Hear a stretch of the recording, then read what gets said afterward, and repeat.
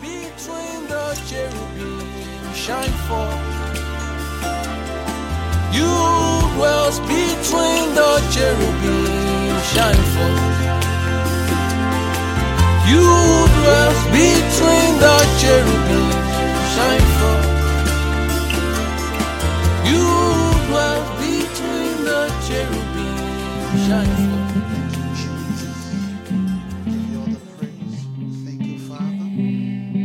Your holy name. We thank you, Father, for your grace. We thank you for your mercy. We thank you for your kindness. Father, we thank you for your love.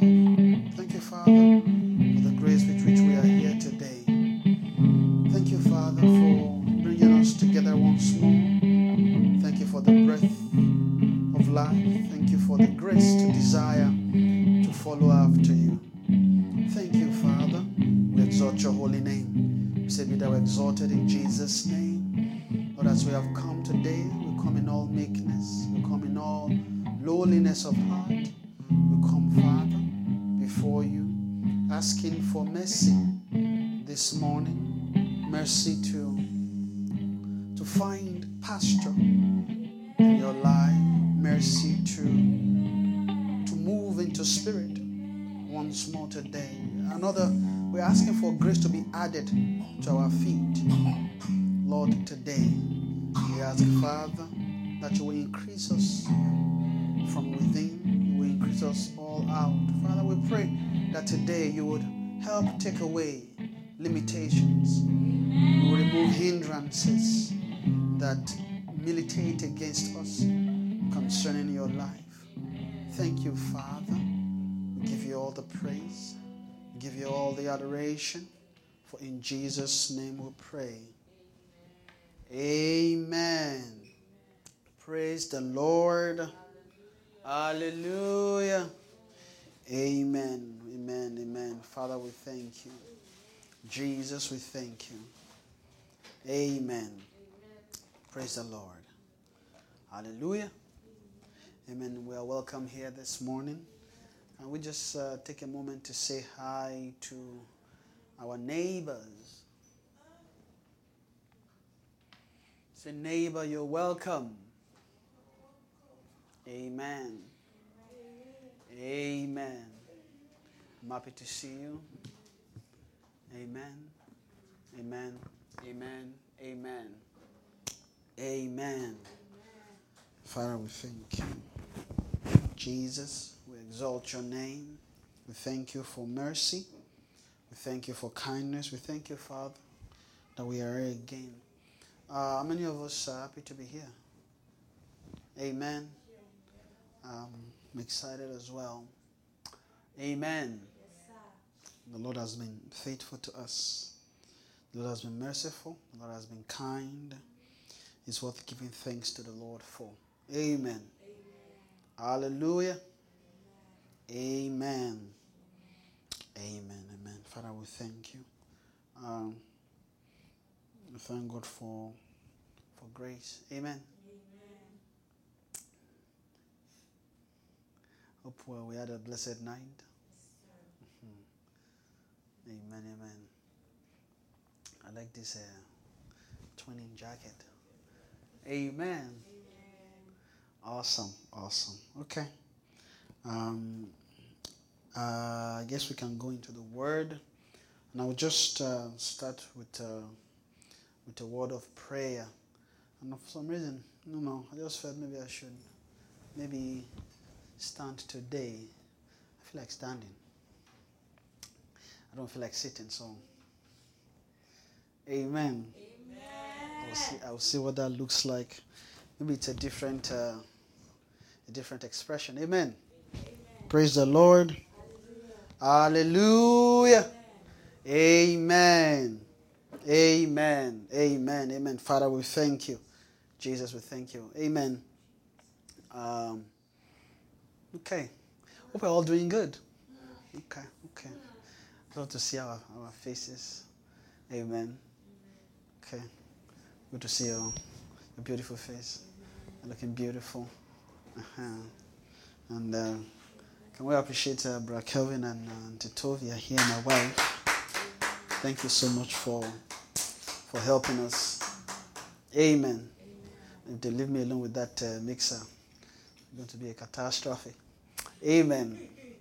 Praise the Lord. Hallelujah. Amen, amen, amen. Thank God for help. Amen. Thank you, Jesus. Amen. Are we ready for the word? Okay. Hope we are happy. We're doing great. Okay. Amen. It's good to be excited. And hopefully nothing is weighing us down, in our heart. Sometimes our heart can be heavy, right? But the Lord is merciful. The Lord is kind. So just look more towards the faithfulness of God and look towards just the consolation that is in the Spirit. Amen. Amen. Most of the time we look a lot about our shortcomings. But that's not really the position we should take in the Spirit. Of course, we should be in touch with our infirmities, but it shouldn't be what is on top. What should be in front is the pursuit of grace. Amen. There's a difference when we are positioned to pursue grace and when we are positioned to be perfect by our own strength. Amen. There are two different things. Being perfect by our own strength has a lot. It might sound the same if we're talking about being in the Spirit or not, right? When we're trying to be perfect according to the race that is before us. But although it sounds the same, it's not. The difference is in the heart, right? So it's not more about, I want to be perfect, and then we are arranging everything. Okay, I'm doing this one, I'm doing that one, I'm doing this one, I'm doing that one. That's not really where it is. It's in the Spirit. Amen. And how you know it's there is when you begin to feel grace in the heart. Right? When you begin to receive grace in our heart for things. Right? There's, no matter how much arrangement and how things look perfect, if the what God wants to get to is the shift in the heart shift, heart change. Right? Because without the heart shifting, you can't get access to Spirit. Where Spirit wants to rest, it's not in our head, it's not in our mind, it's in our heart. So we should be encouraged, right? That the way into life eternal is more about heart movement, change of nature, change of perspective, change of where the thing really is a lot is in our own righteousness. There's a lot in there that the Lord needs to shift. The Lord needs to shift our righteousness. Some of our righteousness, we actually get it. Depending on where we are, we can get it in the world. Even if we are walking in the world of righteousness, it's possible to also get our own kind of righteousness in there, right? Because, maybe the way we are pursuing after it, we have a picture of perfection, right? The picture of perfection does not come from you. It comes from the Spirit by citing a nature. So when we say that we realize that we're actually helpless, right? It is now by relying on the help of God, which God gives as grace. That's what releases help. Amen. Like Paul besought the Lord, my grace is, so he said, I besought the Lord 3 times. Then the Lord answered and said, my grace is sufficient for thee. Amen. Praise the Lord. Hallelujah. So let's be encouraged. Let's be strong in the Lord and in the power of His might. Amen. Amen. Okay, I want us to maybe we'll just start. I'll see where the Lord will lead us today. In my heart, I just wanted to, in a way, just continue. Perhaps on Tuesday, right? What we started on Tuesday, just concerning journeying into life in the Spirit, really. Amen. Now, just read from. Let me read from Galatians. Okay, chapter. I know we wanted to read Galatians last week, but we couldn't. But I'll just pray a bit. Father, Lord Jesus, we've come before you again this morning. And we are asking for help today. We ask, Lord, that by your mercy you would shine your light here in the name of Jesus. Lord, we want an encounter with your spirit. We want an encounter with your life. We want a change of positioning in the spirit today, because we come before you in all meekness and lowliness of heart. Lord, help us to find the entrance in the name of Jesus. Father, I pray that this morning you would help me. You will help my infirmities. Father, we pray that you will help me with help this afternoon to speak your heart in the name of Jesus, to pick your spirit this afternoon, and to release that which you have designed for us in the name of Jesus. Thank you, Father. We give you all the praise. We give you all the glory and adoration. Amen. We say, be thou exalted. Thank you, Lord Jesus. Lord, I surrender in all meekness. I come in the order of submission. I come and I submit to you, submit to your spirit. In heart, I submit totally, not looking for my own way or teach my own things, but Father, to be able to pick the very thing that is in your heart and speak it. Help, Father. Help us, Lord Jesus. Help us, Father, Lord Jesus. Thank you, Father. We give you all the praise. For in Jesus' precious name we have prayed. Amen. Can we open to the book of Galatians chapter 3. Amen. Praise the Lord. I'm praying that the Lord would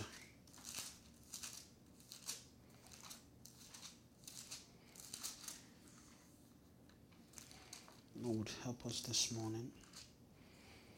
Amen. So, I read from verse 1. It says, O foolish Galatians, who hath bewitched you,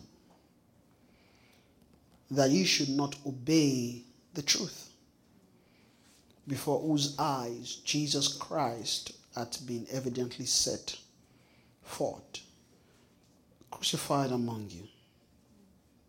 This only will I learn of you. Receive ye the Spirit by the works of the law, or by the hearing of faith?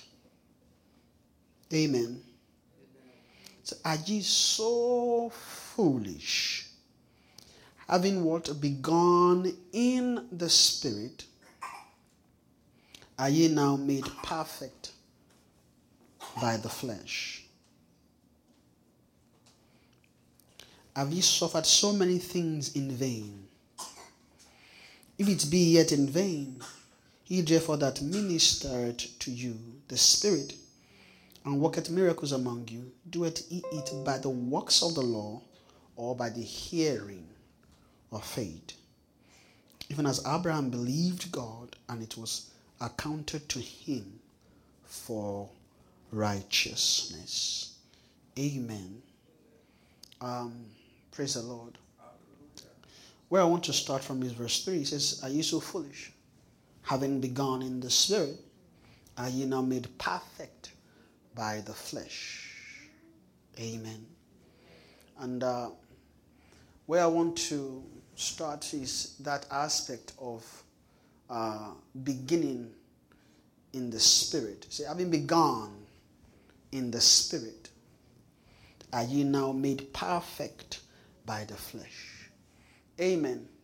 Now, this, in a way, is talking concerning the positioning of the Galatians. Amen.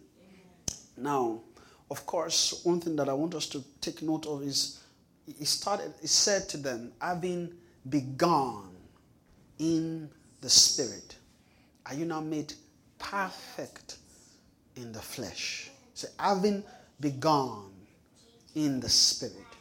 Are you now made perfect in the flesh? Meaning that these Galatians, in a way, were not just, it shows, or let me put it this way, it shows that the Galatians have moved into the curriculum of the teachings of the Spirit, right?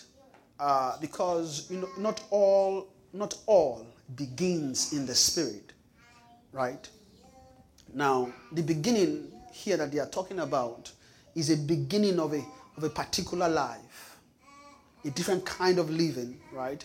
That every believer must come into and must begin in. Amen. Now, when we get born again, the Lord does not count that really as having begun in the Spirit. Amen. Now, although there is a preparation of the Spirit when we begin, or by being born again, there's a preparation of the Spirit that begins at that point. But it doesn't mean that life in the Spirit really has begun. Amen. Now, life in the Spirit begins when a soul, by mercy, has found entrance into the kingdom, has found entrance into the things that pertain to life in the Spirit. Amen. No, a lot of times I think we miss the actual definition of what it means to actually live in the Spirit, right? Life in the Spirit, living in the Spirit. And that's one of the things that was that was a lot of things we had a misconception about. Or perhaps we didn't have enough growth to understand that life in the Spirit is a different curriculum, is a different culture than just being exposed to the spiritual realm. Right?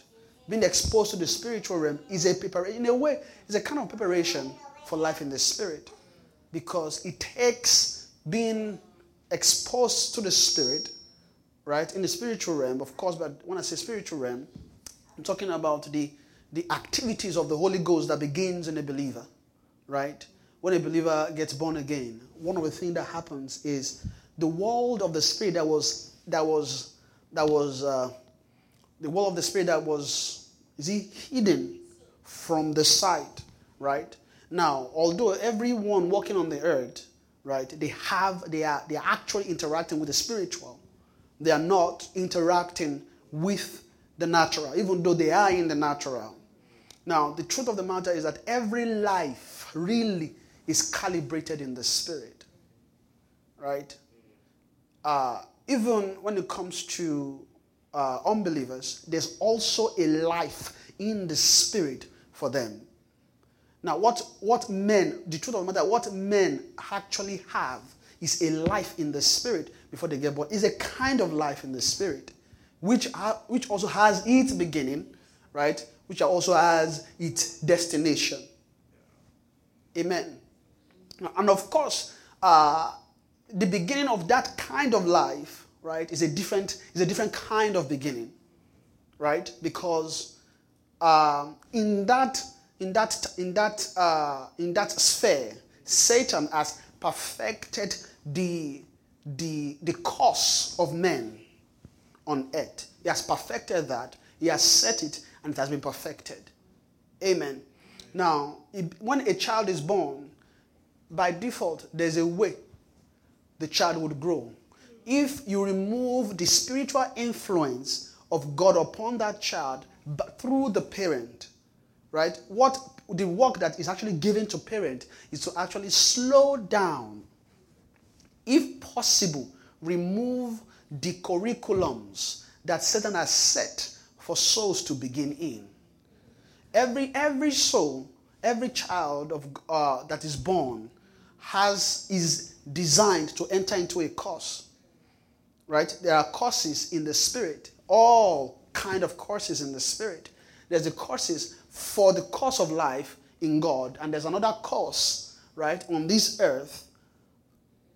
Not just earth alone, in the flesh, let me put it that way. There's a course in the flesh, right, that souls by default just take if they are not exposed to another cause, which is the cause of God in the Spirit.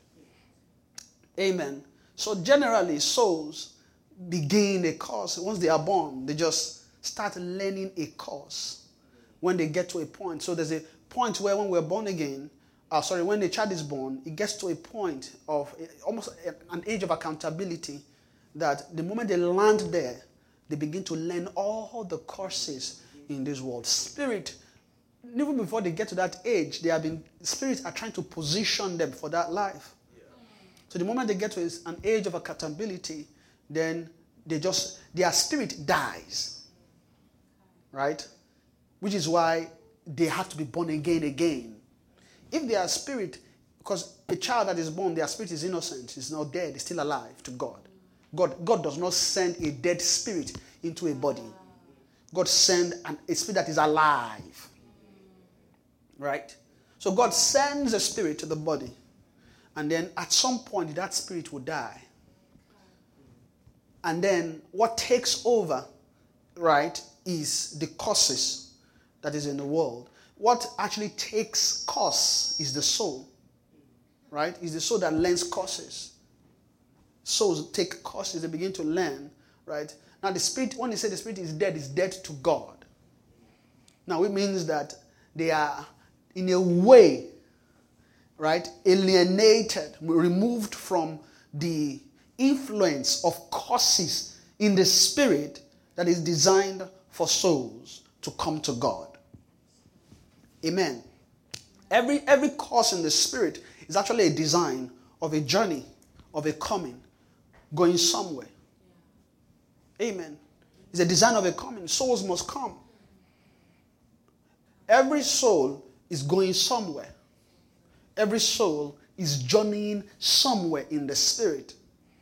There is, if you move into the realm of the spirit and you look, there is no soul that you see that is devoid of a destination. When you look into the spirit, what you begin to see is just souls moving this way and that way and that way and this way. Right? But the scripture tells us that every way has a destination. Right? One is destruction, one is life. Right? Now they were telling us straight is the gate, narrow is the way. Right? And then they said broad is the way that leadeth on to perdition, on to destruction. That's what scripture says. Right? So we have different causes. But the moment a soul is born, they get to a point where they begin to learn causes. That's the prince of the power of the air are set. Now, the prince of the power are set causes in the spirit that souls take, but it doesn't mean that souls are totally removed from the spiritual realm. Well, that one, you can't really remove the soul from it. Whether anybody believes it or not, every soul is spiritual. It's the nature of the soul. So even though, because maybe they are not Christians, or even if you are not Christians, you see a lot of people give their soul to spiritual things, to spiritual pursuit, right? Some don't care about it, even though they are still,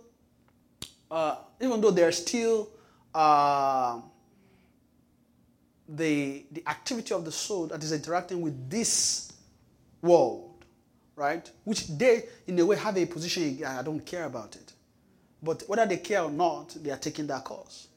Then you have souls that they delve into diabolical things because they are in search of the spiritual. The truth of the matter is that what they need really is God. I don't know which, there's a comment I read during the single summit, right? Which in a more, the sense really is that, so every soul has a place it's going. You just have to choose, right? You just have to choose where you're going to end up. Pretty much is that whether you like it or not, hunger is part of the soul. The problem is that Satan has deceived different souls on how to spend themselves, right, to get that which satisfies. It's just Satan that has deceived souls. But naturally, right, every soul every soul has hunger somewhat. When you see a soul that is not hungry for God, it's not because they are not hungry. It's not because they just don't like God. The issue is that something else has taken up what is meant for God. When a soul is not hungry for God, check it. They are hungry for something else. It's not difficult to find. It's easy. If any soul is not hungry for God, it is hungry for something else. So I'm not talking about maybe you are, of course, I'm not talking about Christians that maybe they feel, they are journeying and, no, I'm not matching up. Not that, right? For you to even have a sense that, I'm not joining. Okay, there's something there, right? There is some awakening, right? Because that's another place that we what's it called? We get stuck in it because, I'm not, okay, we know. Then all of a sudden, then you start thinking, no, I'm not up to par. Okay, we know you're trying to work on your salvation. Awesome. But the judgment you are doing really, it's not that way. It's not, you're not dead like that. I mean, that doesn't mean that you can't move into perdition, you can't move into death in some way, but at least you are still alive to some measure of desire for God. Right? You still want to work out your salvation. Yes, and you're still alive in a way. There are souls that when you bring God near their doorstep, they'll tell you, see, I love God. There are different souls. Souls are different. And I love God, though. I like Him. But see, there's something I'm pursuing. Let me pursue that first. Once I get it, I'll come back to God. That's one.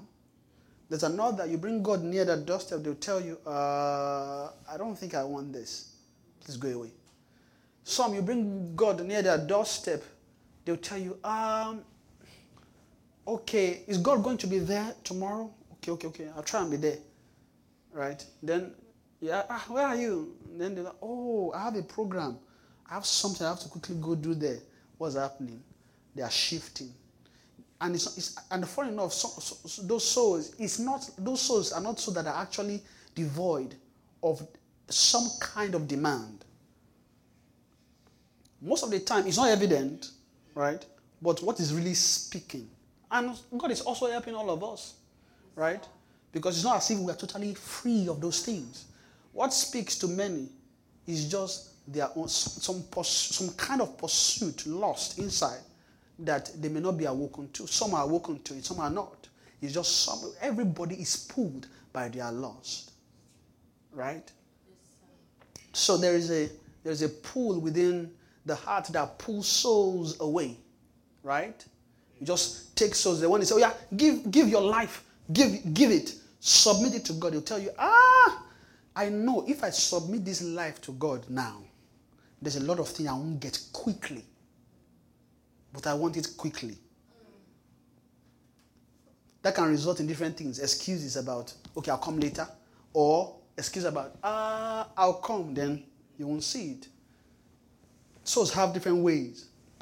But the thing about that is, in the end, when they appear before God, they are going to they have to answer.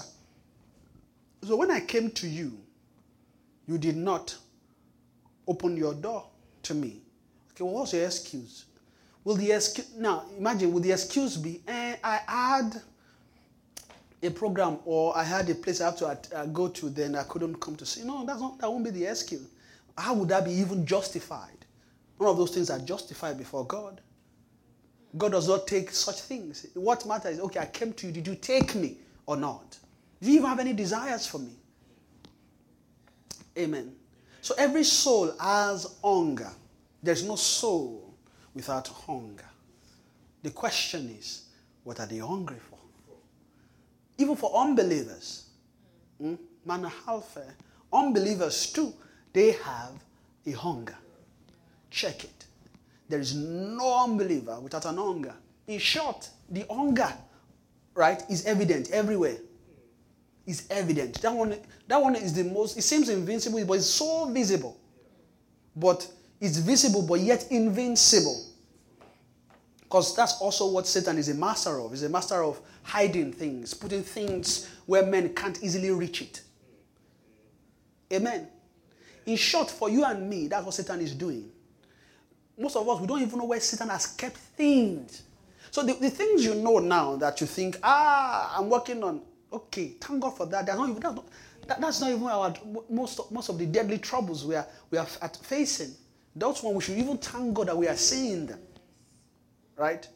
But there are things Satan has kept that it takes the sight of everlasting life to unveil. Right?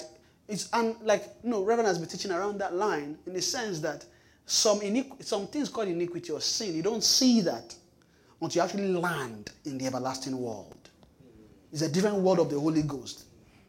Why? Because that's Satan's last card. That's one you can't see it. That's why we should be asking God for mercy every single day. It's not possible. You can't see it. How can you see it?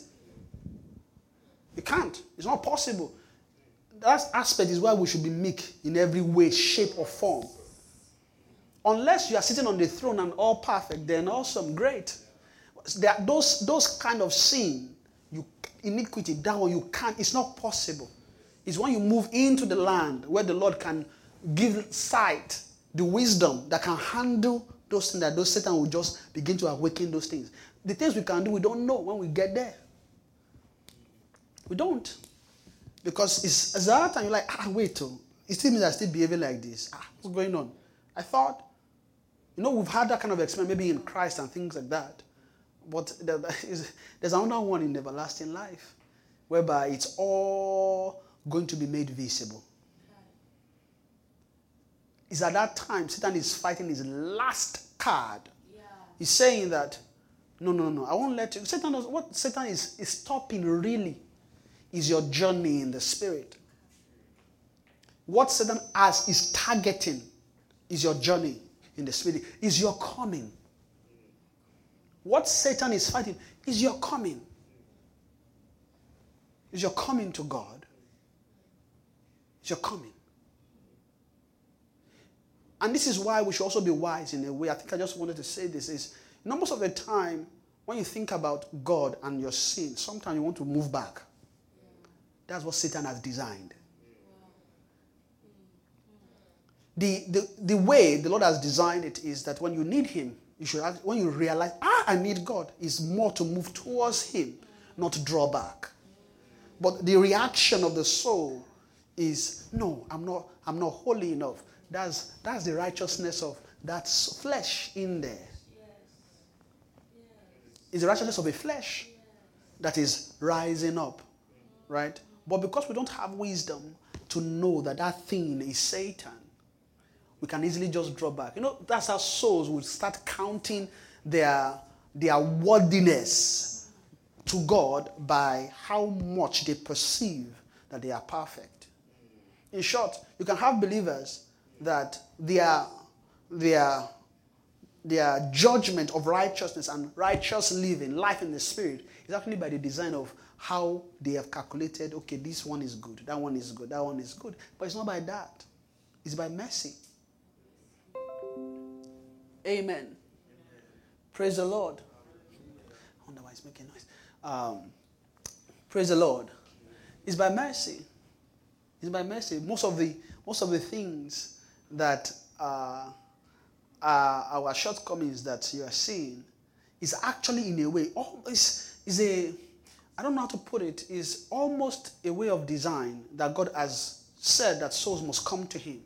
Now, the way God designed it is that when you realize any shortcoming, it should actually strengthen you to go to God. Right? It's actually what? Strengthening you to go to God. God, have mercy on me. Help me with this thing. Right? It should actually come closer to God. You see that design? Does the Lord knows that you are at fault? Yes, He does. But what else is He looking at? Okay, I'm not saying you should leave this thing there, but come to me. Don't go away. You going away is not the right step to come. Now, the word drawback right, is actually a statement they use for souls in a kind of course. Amen. It's what they use for souls in a kind of course. Right? When souls are drawing back, it's actually a different life that has taken over. Right? It's a different life that has taken over. The life that God is giving, now, we know by now for sure, right, that when we are journeying to God, we are not going to look like, as a beginner, you are not going to look like the most perfect man on earth. It's not like that. How can we even be perfect if not journey to perfection? And what perfection even means is not what you and I would judge as perfection. You know, the judgment, when we talk about that it takes a kind of wisdom and sense to judge what perfection is. Right? What it would take to actually discern perfection is spirit. Right? If they ask every soul now, how do you know you are perfect? You know, most of the time, most of our questions in maybe Word of Righteousness or teachings is, okay, how do I know I'm now in Christ? How do I know? Okay, wait. The way to know is not, if you can define it like, okay, I am doing this, doing this, doing this. The truth of that thing we've just said is not it.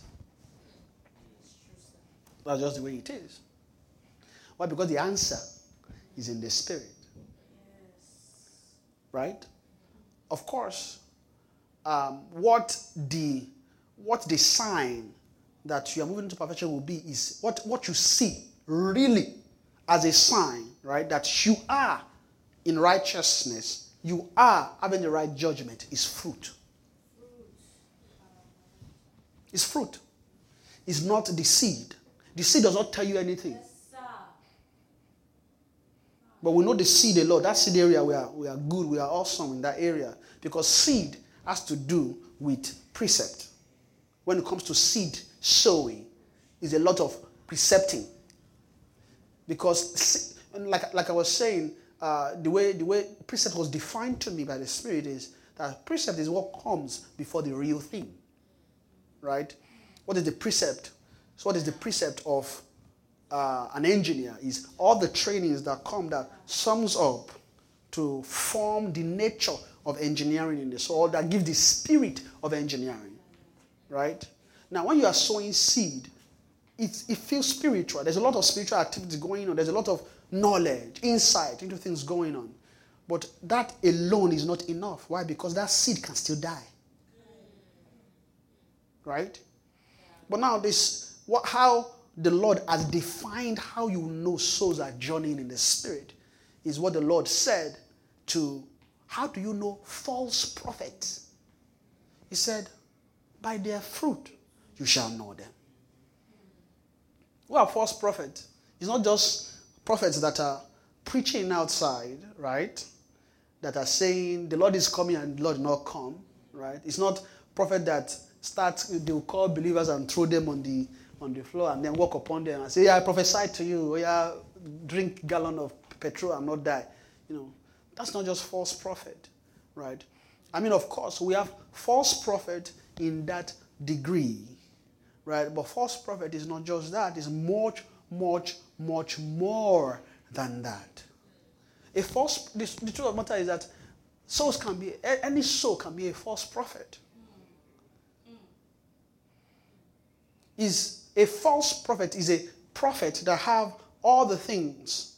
A false prophet is a prophet that have all the things that looks like a prophet, but is not. Right? In short, a false prophet is a soul that should have journeyed to be prophetic, but somehow draw back.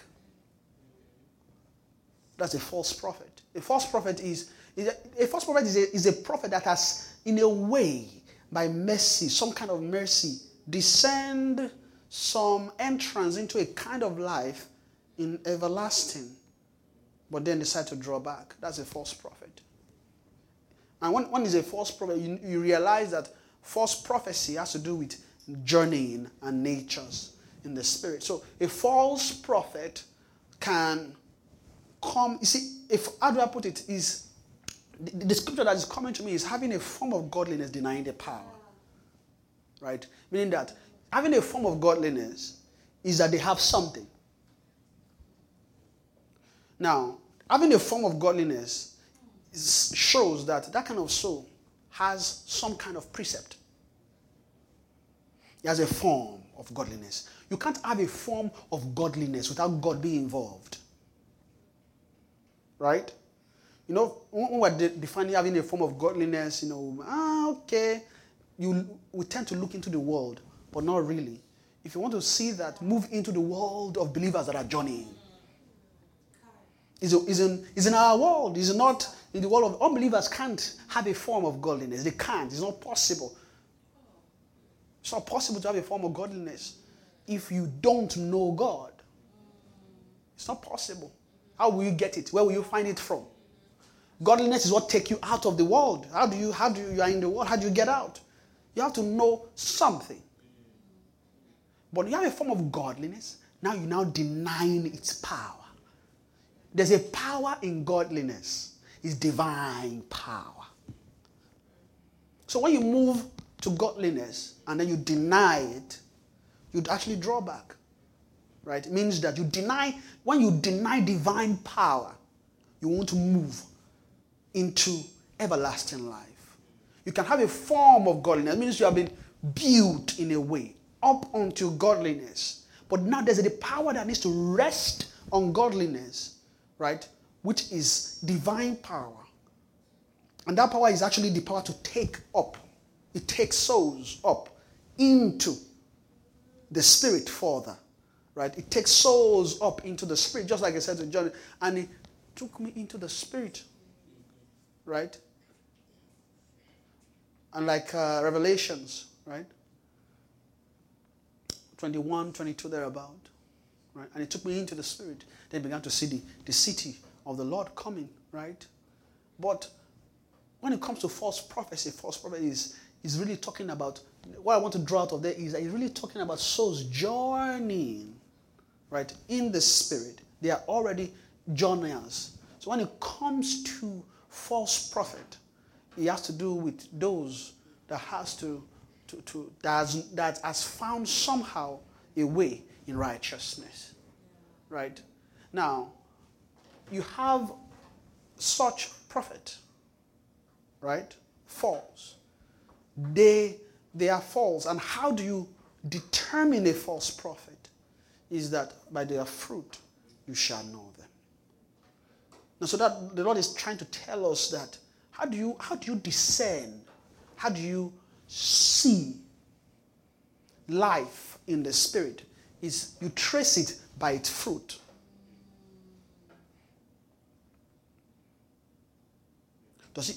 First of all, is it peaceable? Right? Is it precious? What kind of fruit is this soul bearing? So when you talk about fruit, those are the time you now begin to talk about certain things. Amen? When you talk about certain things, when you talk about fruit, you know this area of fruit, we don't really touch it much. Right? The area of fruit ought to be our world. Actually, the world of fruit is the world of spirit.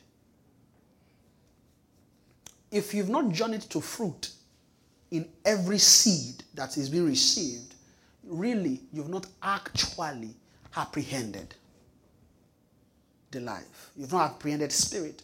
We can have a lot of seed concerning precept. Right? We can have a lot. And that was one thing that scared me, that it's possible we can have so many precepts, but no spirit. I then discovered that to actually get spirit, right? Honestly, you can't make a decision to get it. Right? You can't. How you get spirit is actually by training. They have to subdue you to a way. It's not possible for you to get spirit without being subject to a way. Now, meaning, and the word I use is subject, right? We have to be subject to the Father of spirit. Right? Should we not? I mean, what's that? That's Hebrews. Is it 10 or 12?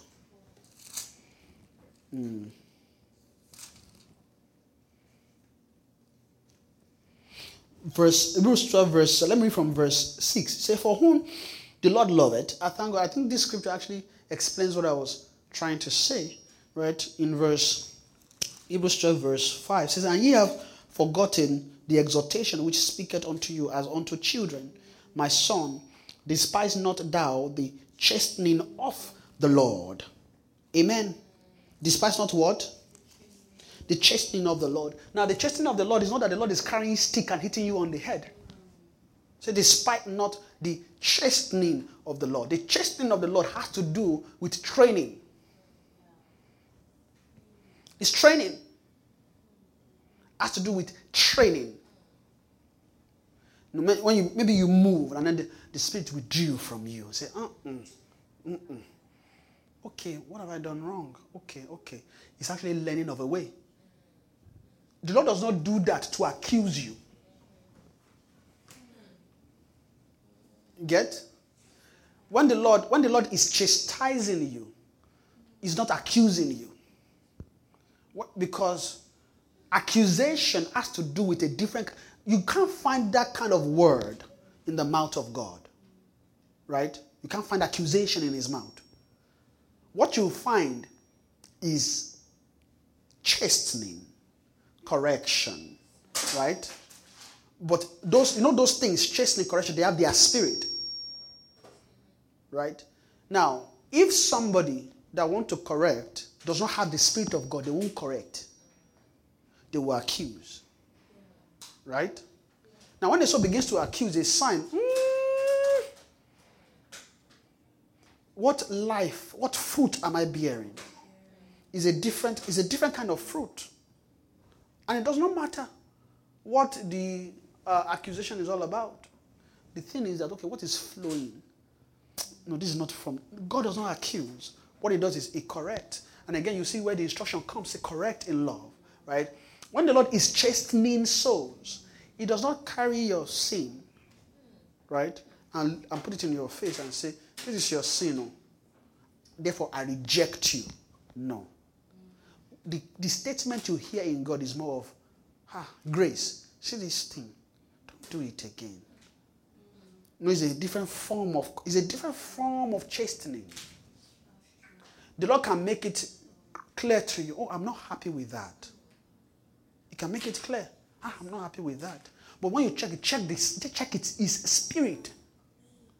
Sometimes when we get the Lord wrong, it's our spirit that is when I say our spirit, or our soul. Right? There's a way we react to God.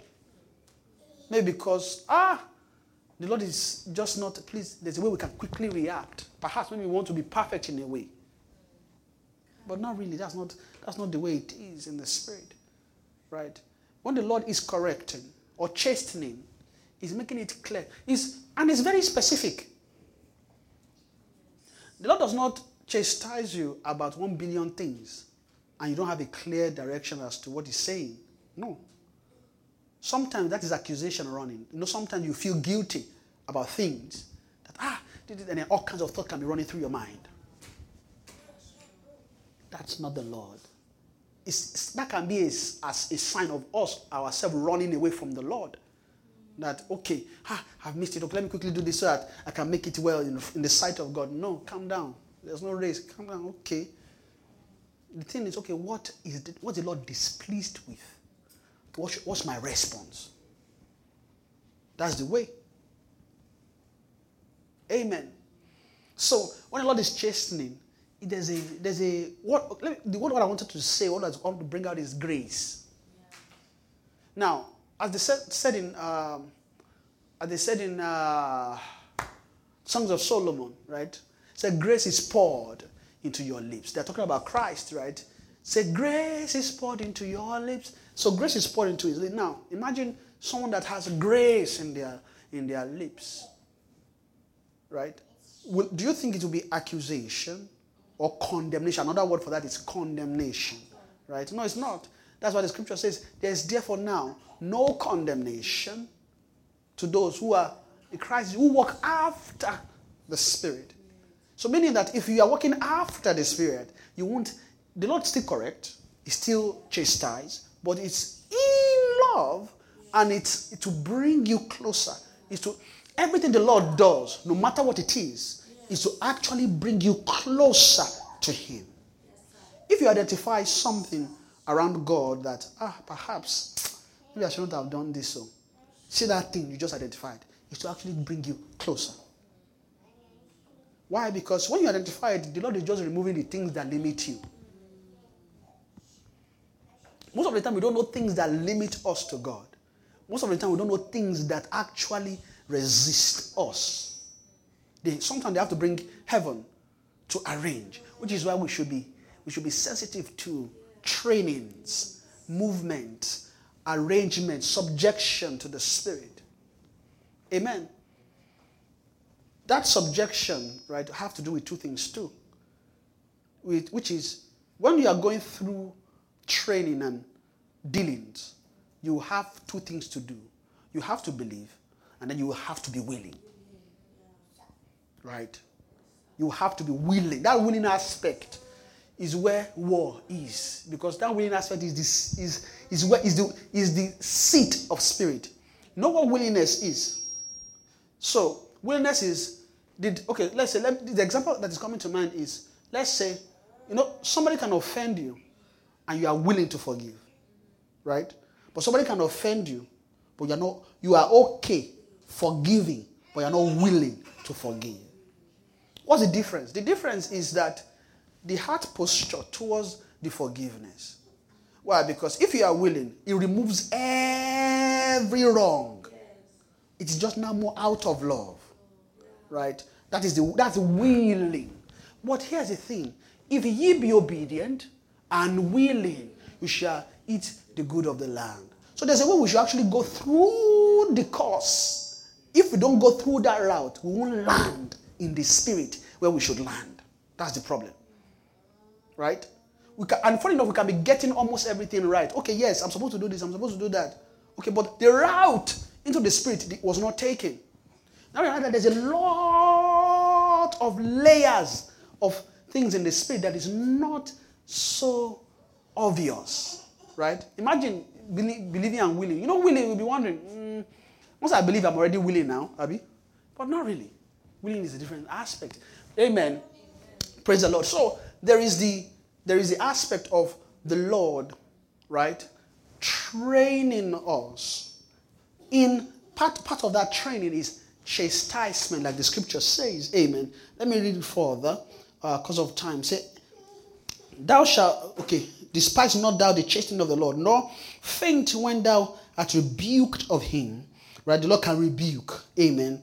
For whom the Lord loveth, he chastises. You see what I'm saying? That the chastisement is actually out of love. Right? The rebuke is out of love. Right? Endure the chastening. If ye endure chastening, God dealeth with you as with sons. For what son? Amen. For what son?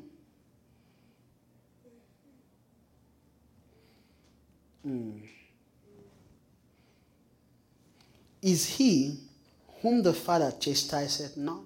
Meaning, part of our training is that the Lord will rebuke, he will correct. Amen.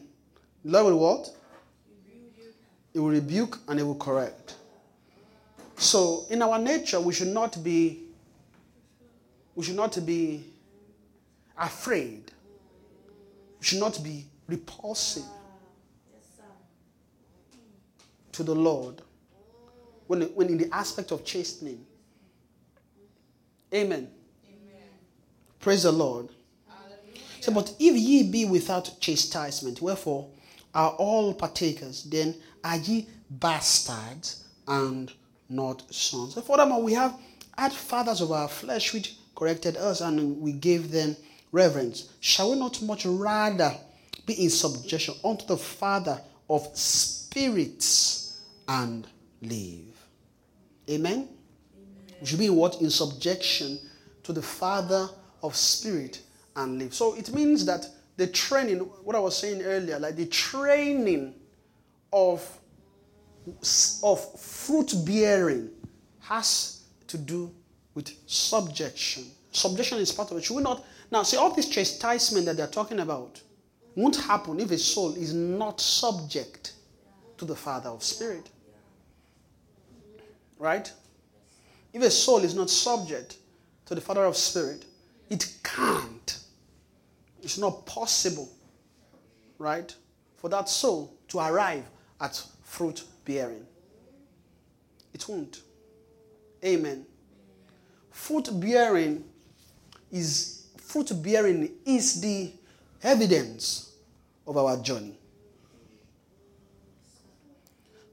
And that's what tells. That's the teller.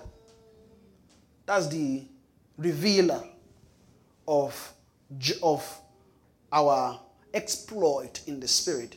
If you see souls making exploit in the spirit, what you see is that they are bearing fruit. Right? If you take the vine as an example, you see that it will not bear wild fruit. It will not be wild grapes. It will be fruit, peaceable, not wild. Right? To be peaceable. Fruit of righteousness. It will be peaceable. Right? We have to bear fruit of life. Then we have to bear fruit of peace. Amen. In bearing fruit is what tells that souls are actually journeying in the Spirit.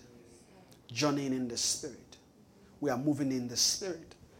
We are bearing fruit means we are actually coming to God. Amen.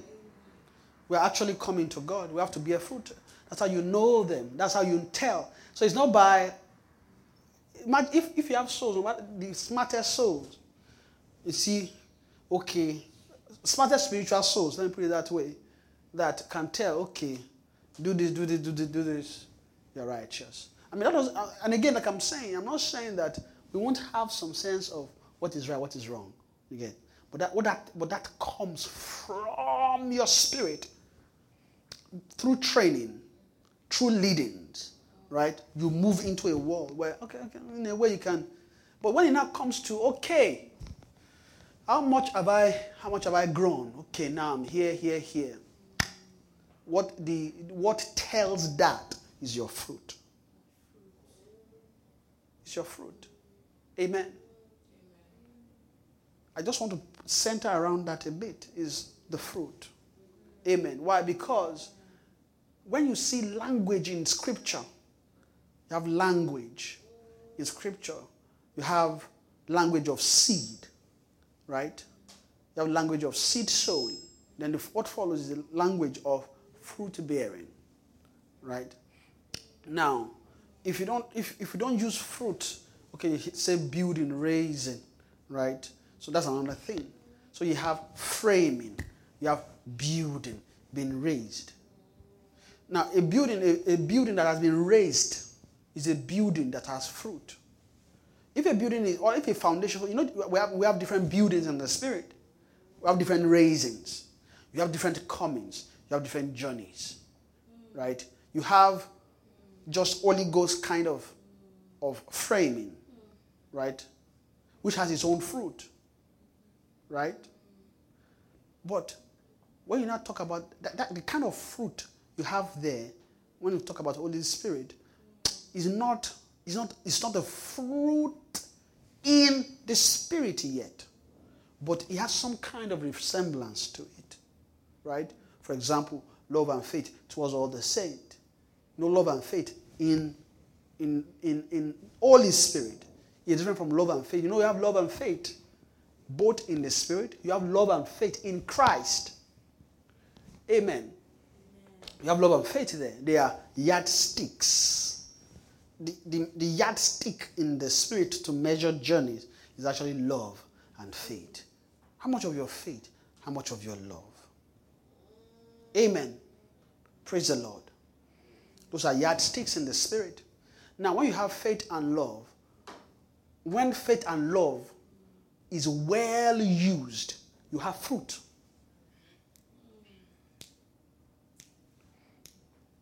You have what? You have fruit bearing. You bear fruit. Now, here's one thing. You don't just bear fruit for yourself. Right? When you talk about bearing fruit, is you don't bear the fruit for yourself to eat from. It's actually not that you're actually bearing fruit for someone.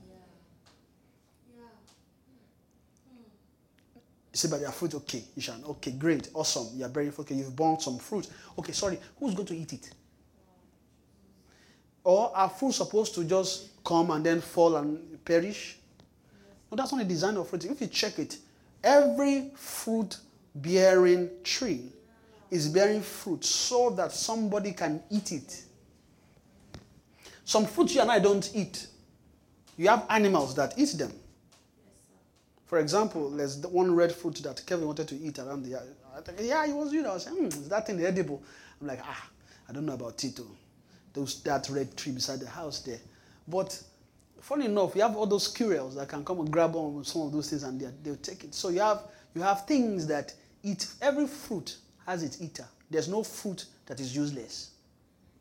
Absolutely no fruit that is useless. Right?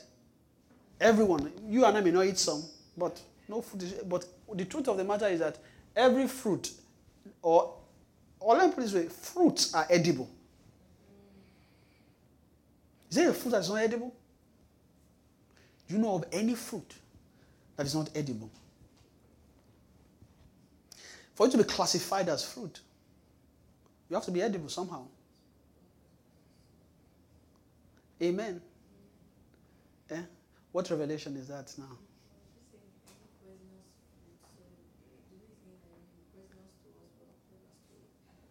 Yes. True. It's edible. So every fruit is edible in a way. Right? It's true. Every fruit is edible. It may not be edible to him, but the fruit that, because every soul is a tree. Right? Like the saying, you will be you be trees of righteousness, the planted of the Lord. Right? So pretty much the Lord wants to plant you as a tree. So and when they plant a tree, they plant the seed. Then the other part is that it must bear fruit and is edible. Now, the fruit that you bear is for God to drink. It doesn't mean that your brethren around you won't enjoy it, but the fruit is not for them. But they can partake of it, right? Because they are your brethren. Amen. Praise the Lord. Hallelujah. Amen. Amen. So they are your brethren, so they can partake of the fruit. They can eat of the fruit. But it doesn't mean that the fruit really is for them. But there's no way they won't partake of that fruit because you are bearing it. But the actual person the fruit is for is God. So when we are thinking about fruit bearing, we should actually think about God more.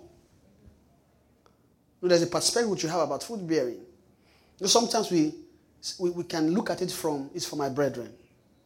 So when I bear this fruit, my brethren will partake. Okay, no, we think more in a brethren sense. But it's actually more than that. When we are bearing fruit, the true eater and who is going to partake of that fruit is God. Because what is he waiting? I'm waiting for the precious fruit of the earth. Right? Yes, it's God that wants to bear fruit. But the Lord does not eat wild grapes. He eats sweet wine, sweet vine. He does not take wild grapes. There are some fruit, right, that the Lord can take. But the only one that is the one that the scripture tells us, but you must have been bearing fruit all the way, right from when you begin in the Spirit. Amen. Praise the Lord.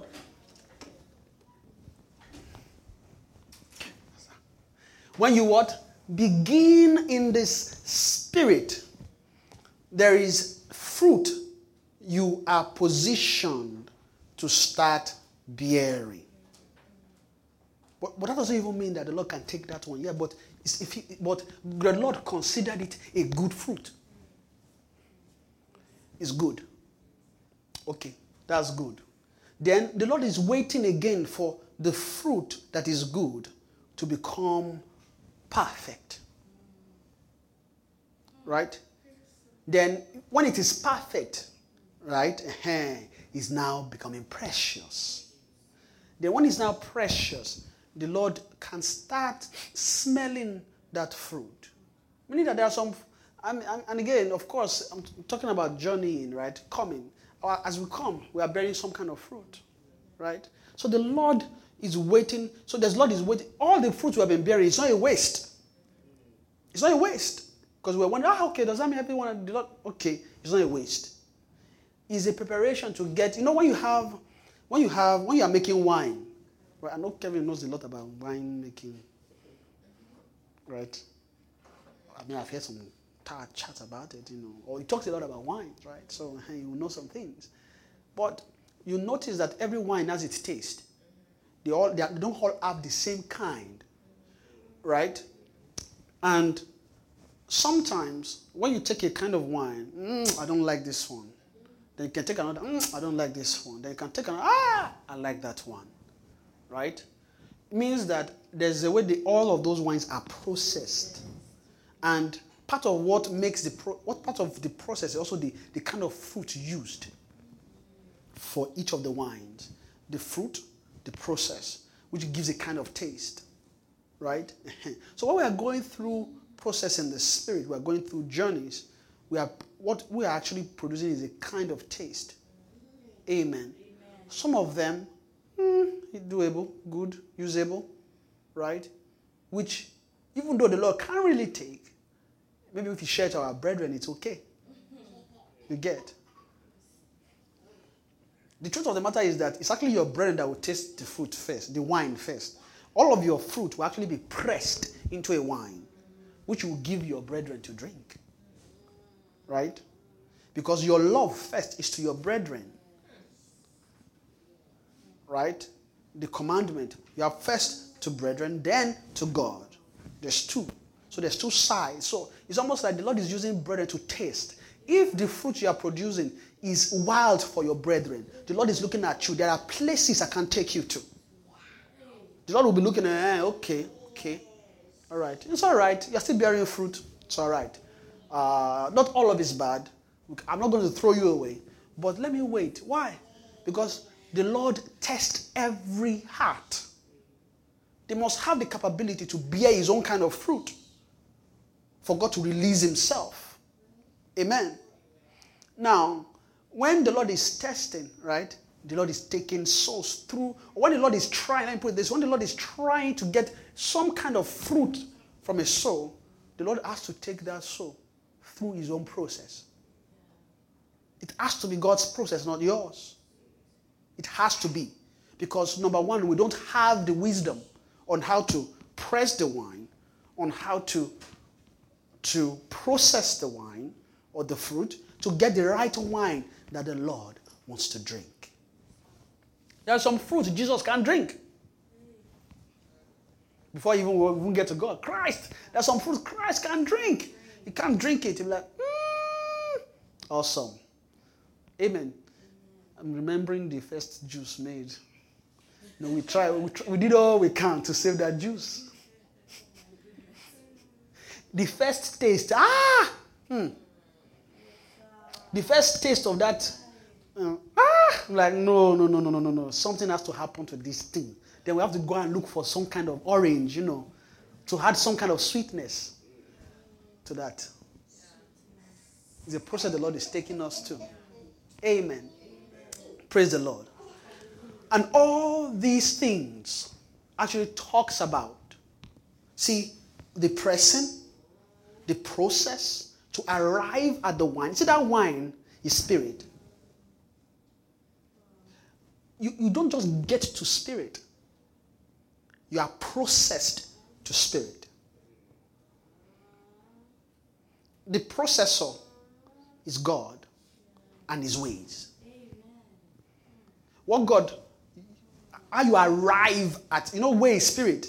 So they use spirit to process souls to arrive at spirit, wine, to drink. Amen. So wine is spirit, we know that. So, but there's where we come from, which is fruit. So fruit, but fruit is not the beginning. Right? What begins really is the seed sowing, which in a way, like I was saying, we can see that is some kind of precept for the wine. So the seed is a precept for the wine. Amen.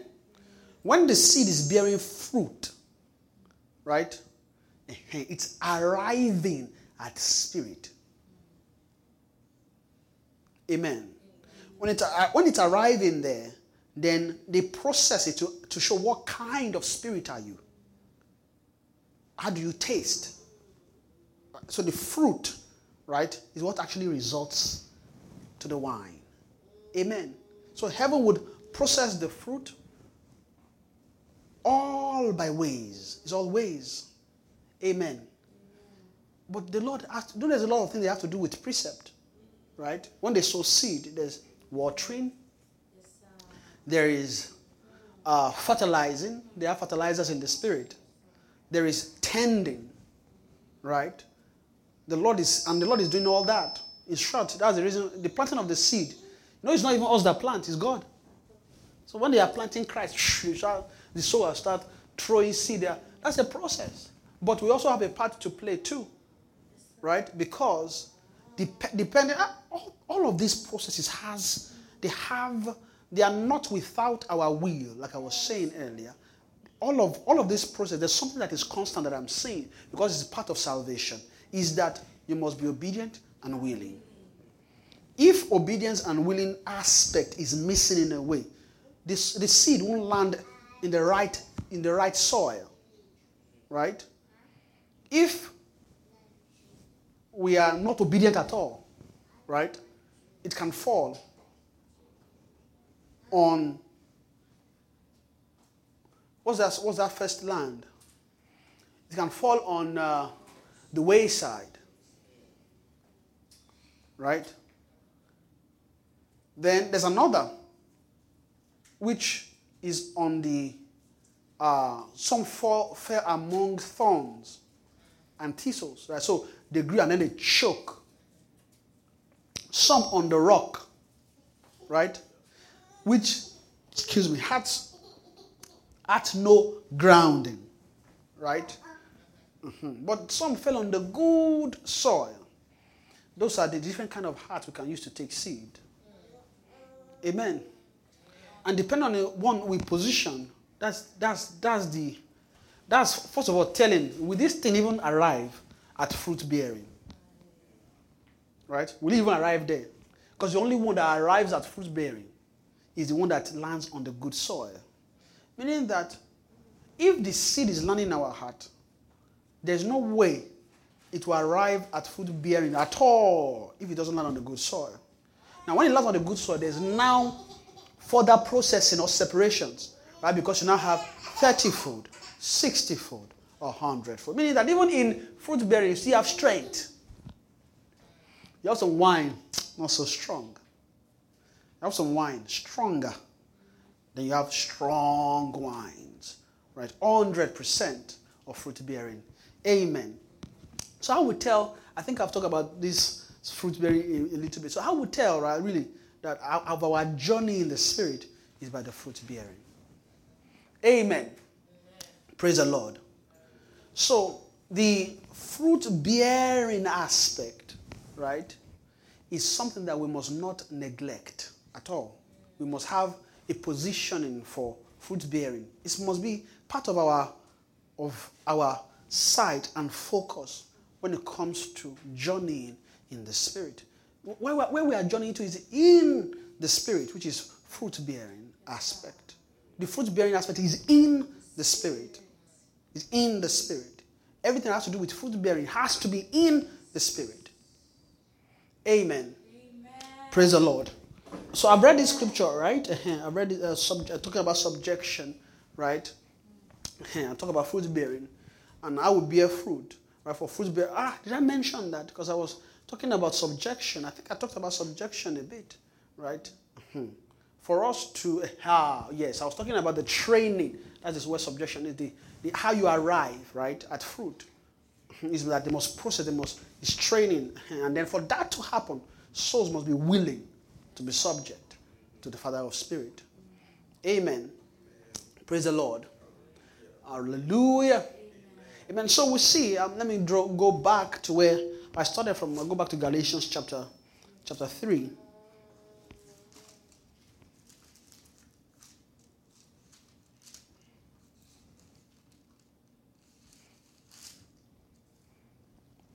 Amen.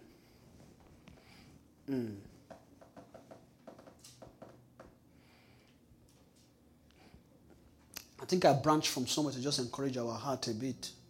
I think I was talking about the course, right? I was talking about the course of the world, and I said there's a course for everyone, right? And then I started talking about our course in the Spirit. So there's a course for everyone. And Galatians chapter 3 says, having begun in the Spirit, and I was trying to define that aspect of beginning in the Spirit. What does it really look like, right? Having begun in the Spirit.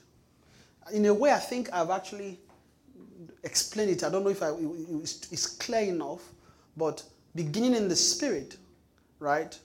Really, when you begin, I think there's a part here that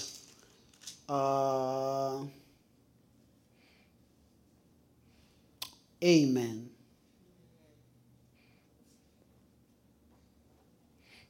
Yes, in chapter 2, just to talk about that beginning in the Spirit aspect.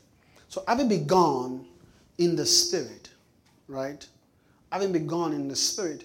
To begin in the Spirit has to do with moving into the kingdom, right? That's the true beginning in the Spirit.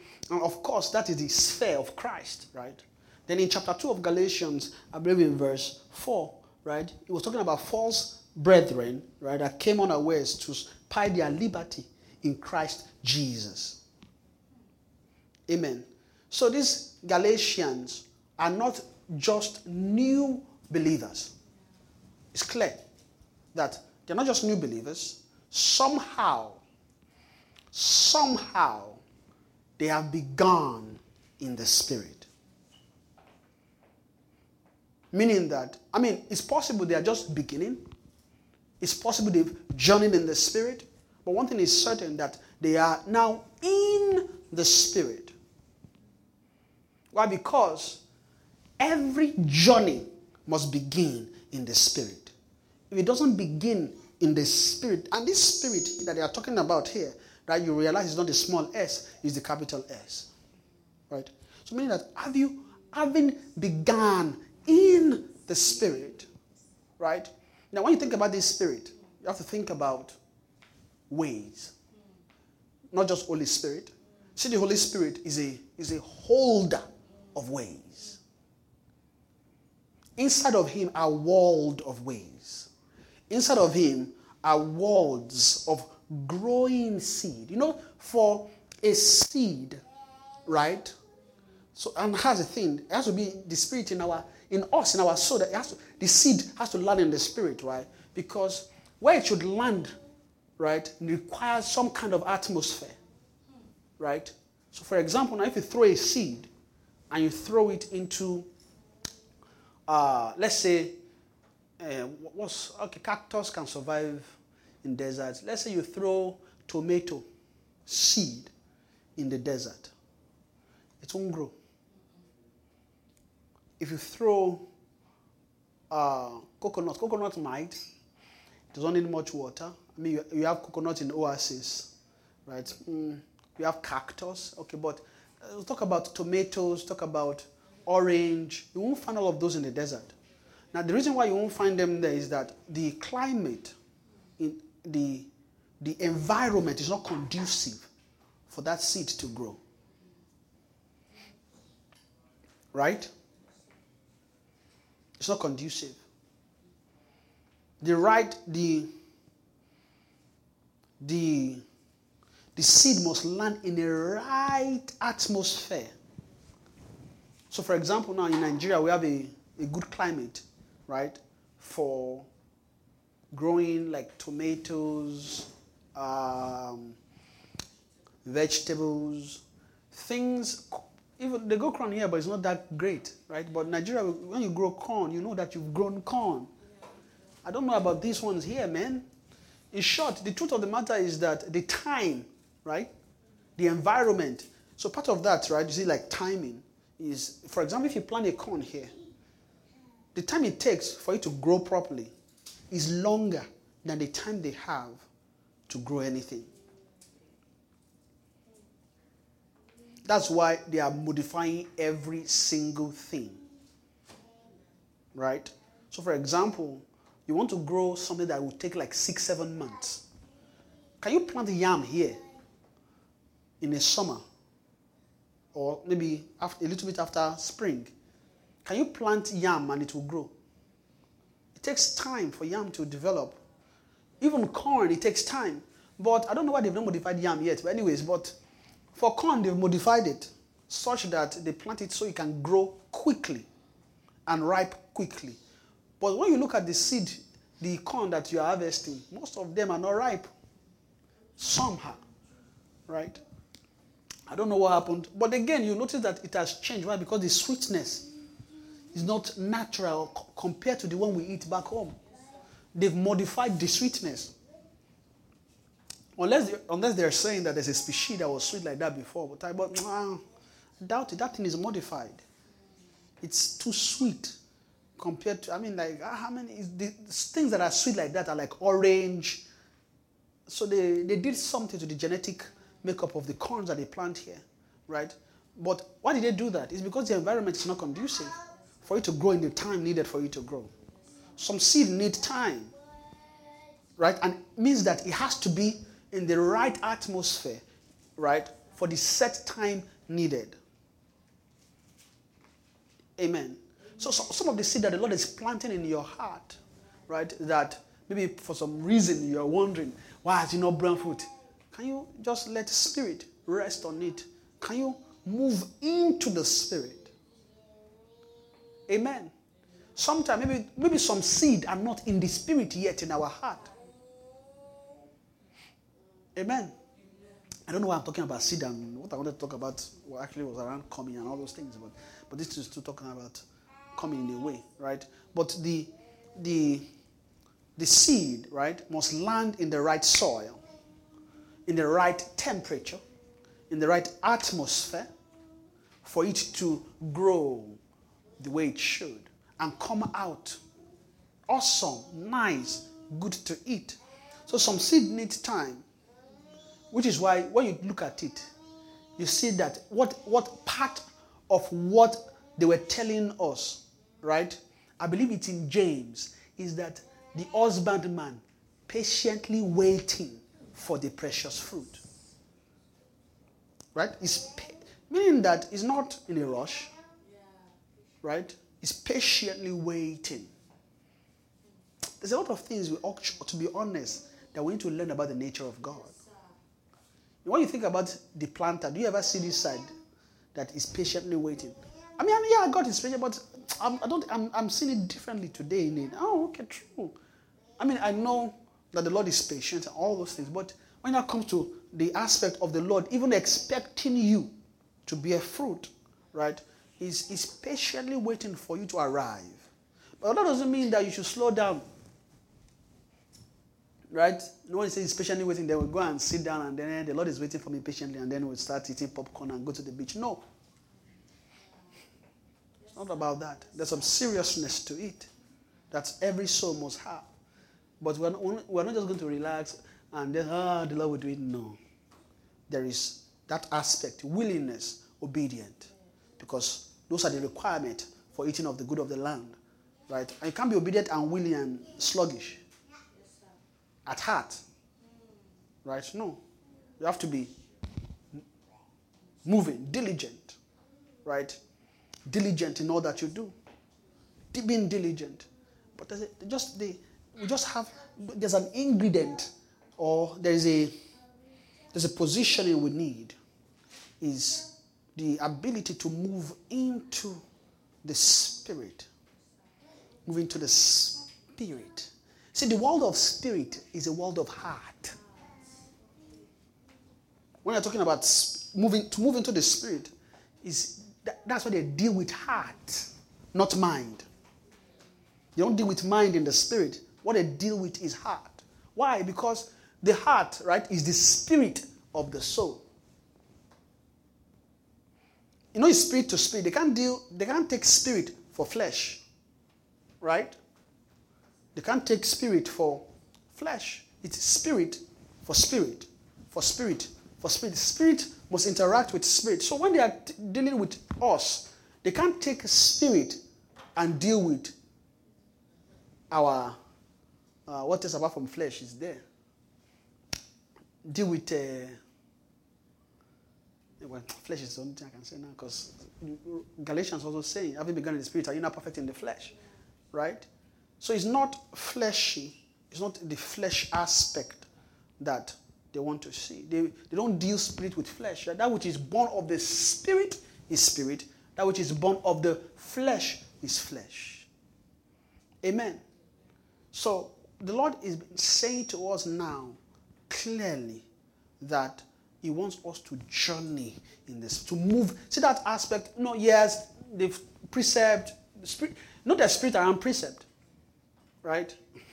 The beauty of journeying or coming to God is that as you are coming to precept, you must land in ways as well. You must land in ways. Ways must be learned. And after you land in ways, is that they must teach you with ways. And that's what I was saying earlier, that you don't make yourself perfect. They make you perfect. Amen. But shall I shock you too? Do you know that for us to be made perfect or for us to be made everlasting, you must be broken?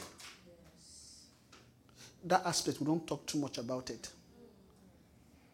Every dealing of the Lord with you that does not break you, you are not yet qualified for fruit or for life that the Lord gives. Right? So to this man will now look, that has a contrite spirit. Abi, is Isaiah what?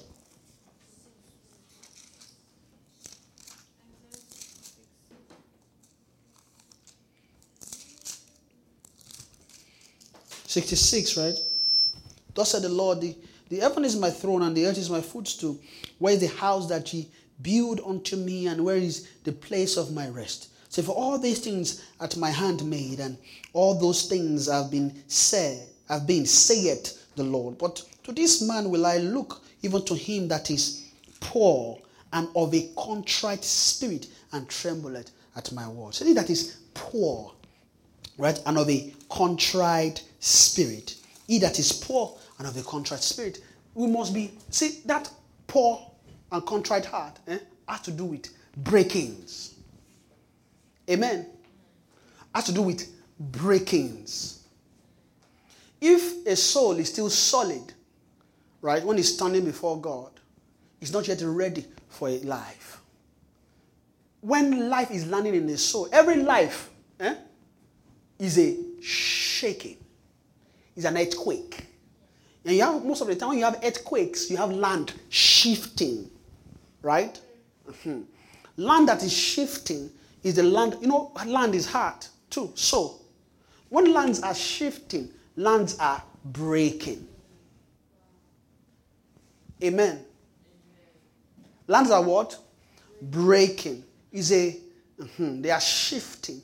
It's in that kind of weakness that the Lord arises. Amen.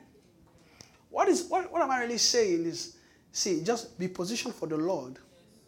to break you, to shift your heart from your ways. When we check it, most of the things that militate against us are our own ways, crafted by the way of a spirit. Although we say our way, but it's not really our own way. It's a way crafted, right, by a cause in the spirit. It's a way crafted by a journey in the spirit, which is according to the course of this world, according to the prince of the power of the air. That is a spirit that crafted a cause, right, that we are carrying. That when a child is born and wakes up into accountability, that is the world they move into, which the Lord has to empower parents. I believe God will help us, amen, to raise our children in the way they should go. Amen. Why? Because the truth of the matter is that this world is not waiting for you and me. The moment they are awoken to accountability, kill their spirit and then begin to train them. Why? It's to make them masters of that world. It's to make them journeyers. Or it's to make them comers. Those that are not comers to God are comers to someone else. And see that coming to God, but we want to now break it down into minute aspects. In any way that we still have a cause within us, we are not coming to God in that area. Amen. What does that mean? It means that all that is inside of you must be coming to God. Amen. All that is what? All that is inside of you must be coming to God. Or all that is inside of you must be journeying in the Spirit, must be coming to God. I must come to God. I want to come to God. Now, when the Lord is asking you, leave that, take this one instead. When we are struggling, we are not yet coming to God in that area. We are not yet coming. We are not yet journeying in the Spirit in that area. Maybe there's a seed for that should be planted in the Spirit. The Spirit is the atmosphere where things flourish, where things grow. They have to move all of your seed into the Spirit. Now, the meaning that you can consider all of your knowledge, you can consider all of them as seed in a way that needs to turn to fruit. Amen. Which all that is inside of you must respond to. Amen. So, having begun in the Spirit, right, are you not perfect in the flesh? I think this summarizes what I was saying earlier, right? In a sense, when I'm talking about the way you see your journey. Having begun in the Spirit, you don't use the eye, you don't use your own judgment, you don't use your own calibrations to judge your journey in this. Are you made perfect in the flesh? It means that you can't take, and again, see this thing, we can draw different things out of it in the sense that, first of all, right, that is what I'm saying is talking about, okay, the position you take as to judging your own journey, right? But it also has to do with your discipline in the Spirit, right? If you have begun in the Spirit, should you be perfect in the flesh? It means that you don't take everything that the Lord has brought to you with Spirit. You don't subject it to flesh to operate it. What do I mean by that? It means that it is possible that while the Lord is bringing Spirit to you, you can wear a cap called flesh and use it to operate that. Right? It's possible for souls to take what is meant for spiritual journey, right? Not sow it in the right atmosphere. Instead of sowing it in the Spirit, right? You can sow it in the flesh. When you sow it in the flesh, it won't grow. What you see is flesh. Why? That seed needs an environment. It needs this Spirit to grow. Amen. Praise the Lord. And I know I'm saying many, many things, right? But one thing I want us to take home, right, is that, see that aspect of journeying in the Spirit and submitting all that is inside of us. We should be awoken to submitting them in the Spirit. Or all that is drawing, but that is not coming to God yet within us, we must submit it to God, to come to God. Right? You can think about your coming as different aspect of you. Maybe they cut into pieces, right? If they cut us into pieces, they take it one by one. So when they take one of your piece, it should be coming to God. When they take another of your piece, it should be coming to God. When they take another of that piece, it should be coming to God. Amen. It should all journey to God. Because you are beginning a journey in the Spirit. Amen. Praise the Lord. Hallelujah. Amen. I hope this has strengthened us in a way concerning our journey in the Spirit. The way we see our journey, the way we see our life. Now, I believe this one too should also remove some kind of condemnation around the way we see the journey. But then have some freedom to launch into life in the Spirit. Not being ashamed of it. Throw away everything. You see, when you are trying to journey in the Spirit and you are concerned, I want to be perfect in your way. That's your own sense. No, be free in the Spirit. Move into the Spirit. Live in the Spirit. Amen. While you are doing that, you will discover some things. Hey, this one is not in the Spirit. What should I do? Move into the Spirit. Move it into the Spirit. If it's not in the Spirit yet, keep moving it into the Spirit. Amen. That's our response. Because every seed that God gives, that He expects fruit from, the only place they can grow is in the Spirit. So you have to move them. So and another thing is all of our precept must find their way into the Spirit. Because the truth of the matter is that is where they really grow. How do you get righteousness? It's in the Spirit. But what you know about righteousness first. Amen. This is my position.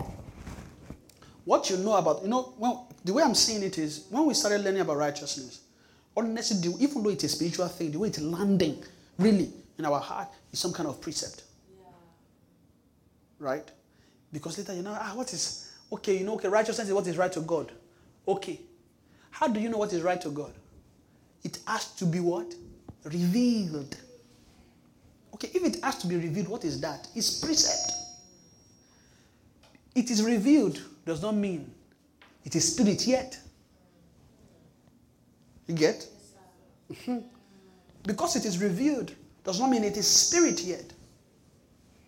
But the righteousness revealed needs to move into the Spirit. Right? So that we're not just talking about righteousness here. And then we're also talking about righteousness with flesh kind of sense. It's possible. We can take righteousness, right? And then submit it to the flesh.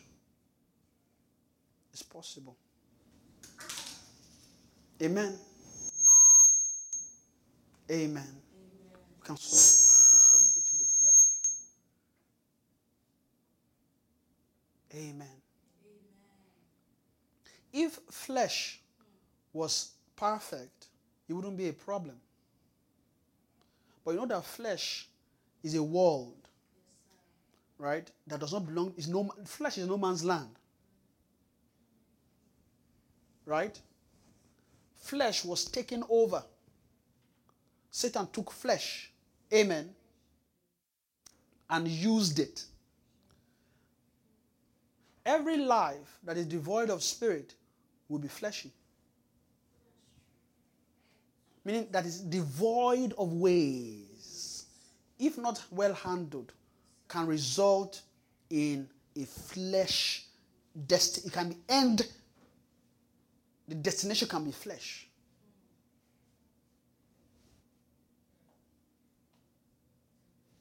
Amen. It's possible.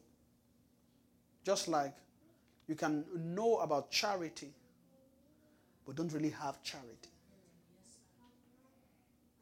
You can also display charity, but not really have charity. Like Paul said, if I give my body to be burned. But if I ask you, is giving his body to be burned, do you think he's just doing something? But it's not just about doing something. It means that he's doing something with an intention. You know, sometimes when we look at give body to be burned, work in charity that is not really charity, we just think about, okay, just did something. It's not just about doing something. Right? He actually did something with an intention. But where I don't know, what always separates everything is the heart. So does the heart have Christ sense? Does the heart have God kind of sense?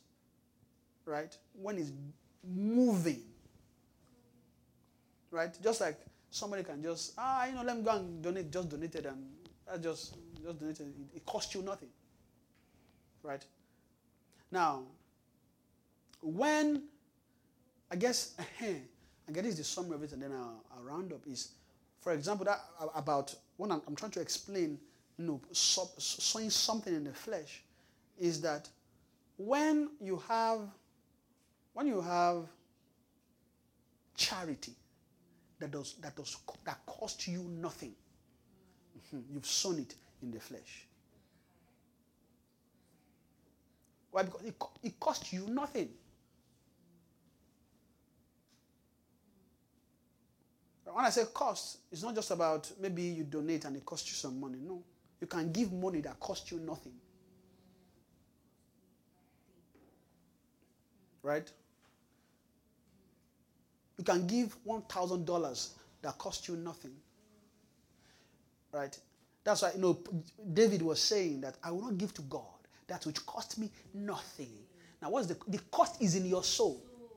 Like Jesus was telling the rich man, will you count the cost and follow me? What does it? Why cost? Because there has to be a shift in your heart. There has to be a breaking. There has to be a suffering attached to it. So when you talk about charity really is that when you are walking in love and it's costing you, that's when you are truly sowing that life in the spirit. You are sowing it in the spirit. Then you realize later what you are actually learning, right? Why things are costing you is that you're actually learning ways. When things are costing you in the spirit, you shouldn't think about why is it not costing this person? Why is it costing me? It's actually out of love again, because love does not care about its own. Right? It does not vaunt itself. It does not behave itself unsimilarly. It does not seek its own. Right? So there are different things but the summation is that when you are moving into the spirit, it would cost you. It must cost you. Every comma has a price they pay. When you're an unbeliever, you don't have any price you're paying. Right? You don't.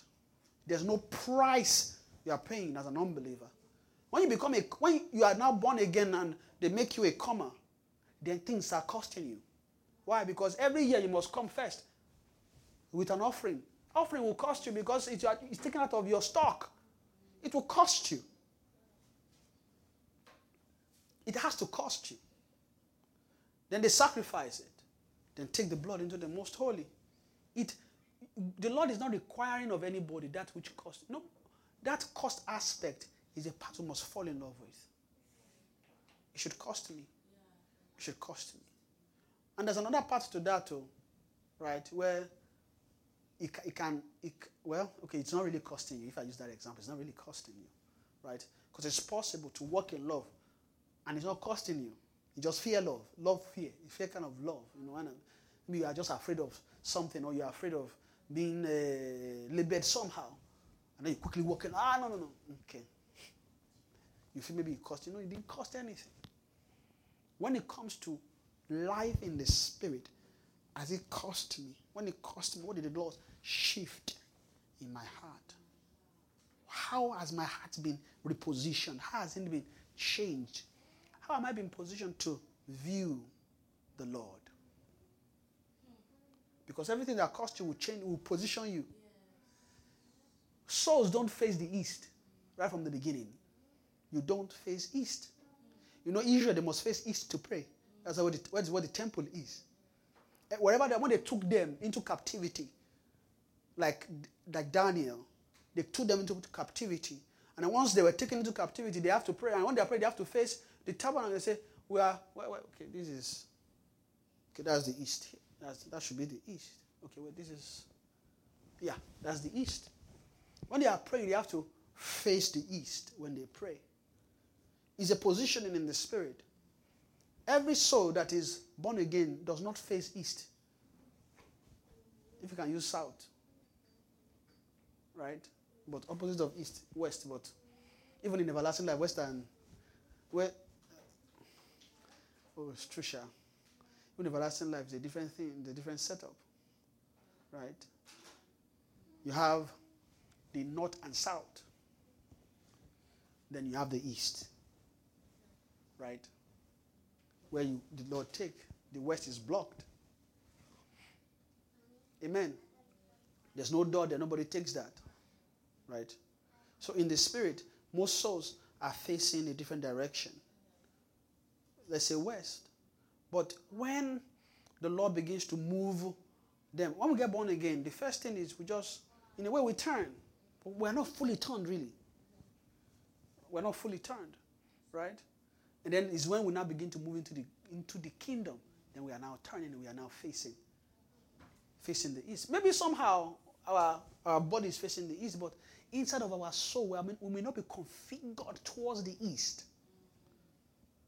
to start the desiring to pass through there. We'll be configured in a way.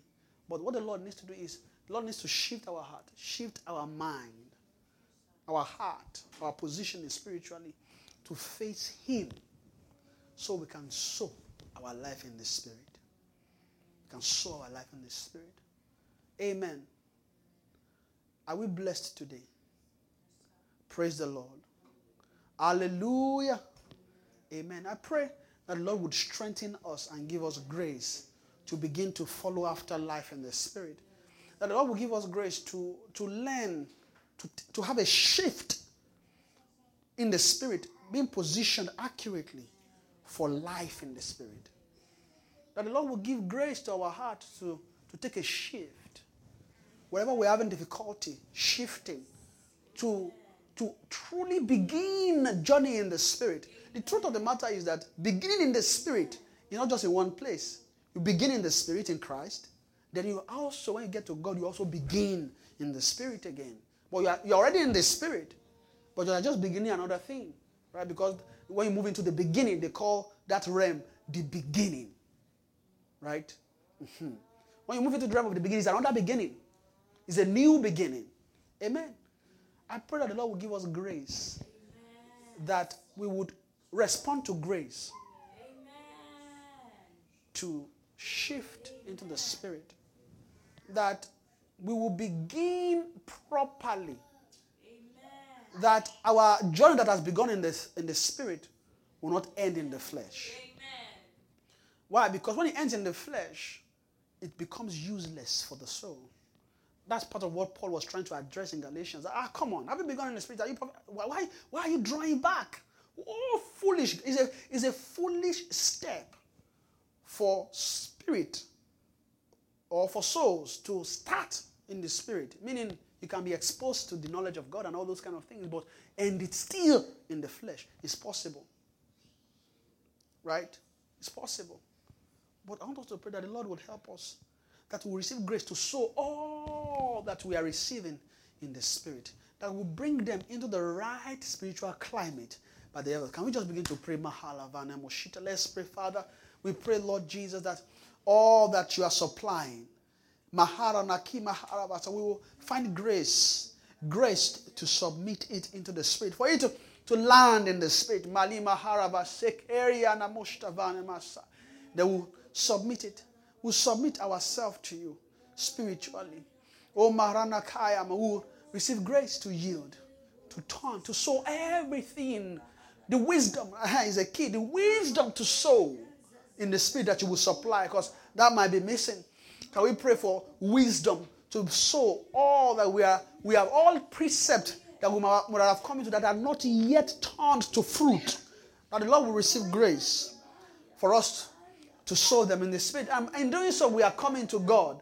We are coming to God. Can we pray? That we will come to God fully in all that is in and out of us. In the name of Jesus. Thank you, Father. We give you all the praise. For in Jesus' precious name we have prayed. Father, we thank you for today. We give you all the praise. Father, we thank you for your word. We say be thou exalted in Jesus' name. But we pray that, Lord, that you will strengthen every heart today to journey in the Spirit, to respond to you accurately in the Spirit, in the name of Jesus. We want to journey in the Spirit. We don't want to end all that you've given us in the flesh. We want them to all end in the Spirit. Father, we ask that you supply grace and mercy, for to turn all that is within us. We'll submit them into the Spirit. We'll bear fruit to you. We'll give you fruit, precious, sweet fruit to drink in the name of Jesus. Thank you, Father, because you've answered our prayers. We give you all the praise. For in Jesus' mighty name, between the cherubim shine forth. You dwells between the cherubim shine forth. You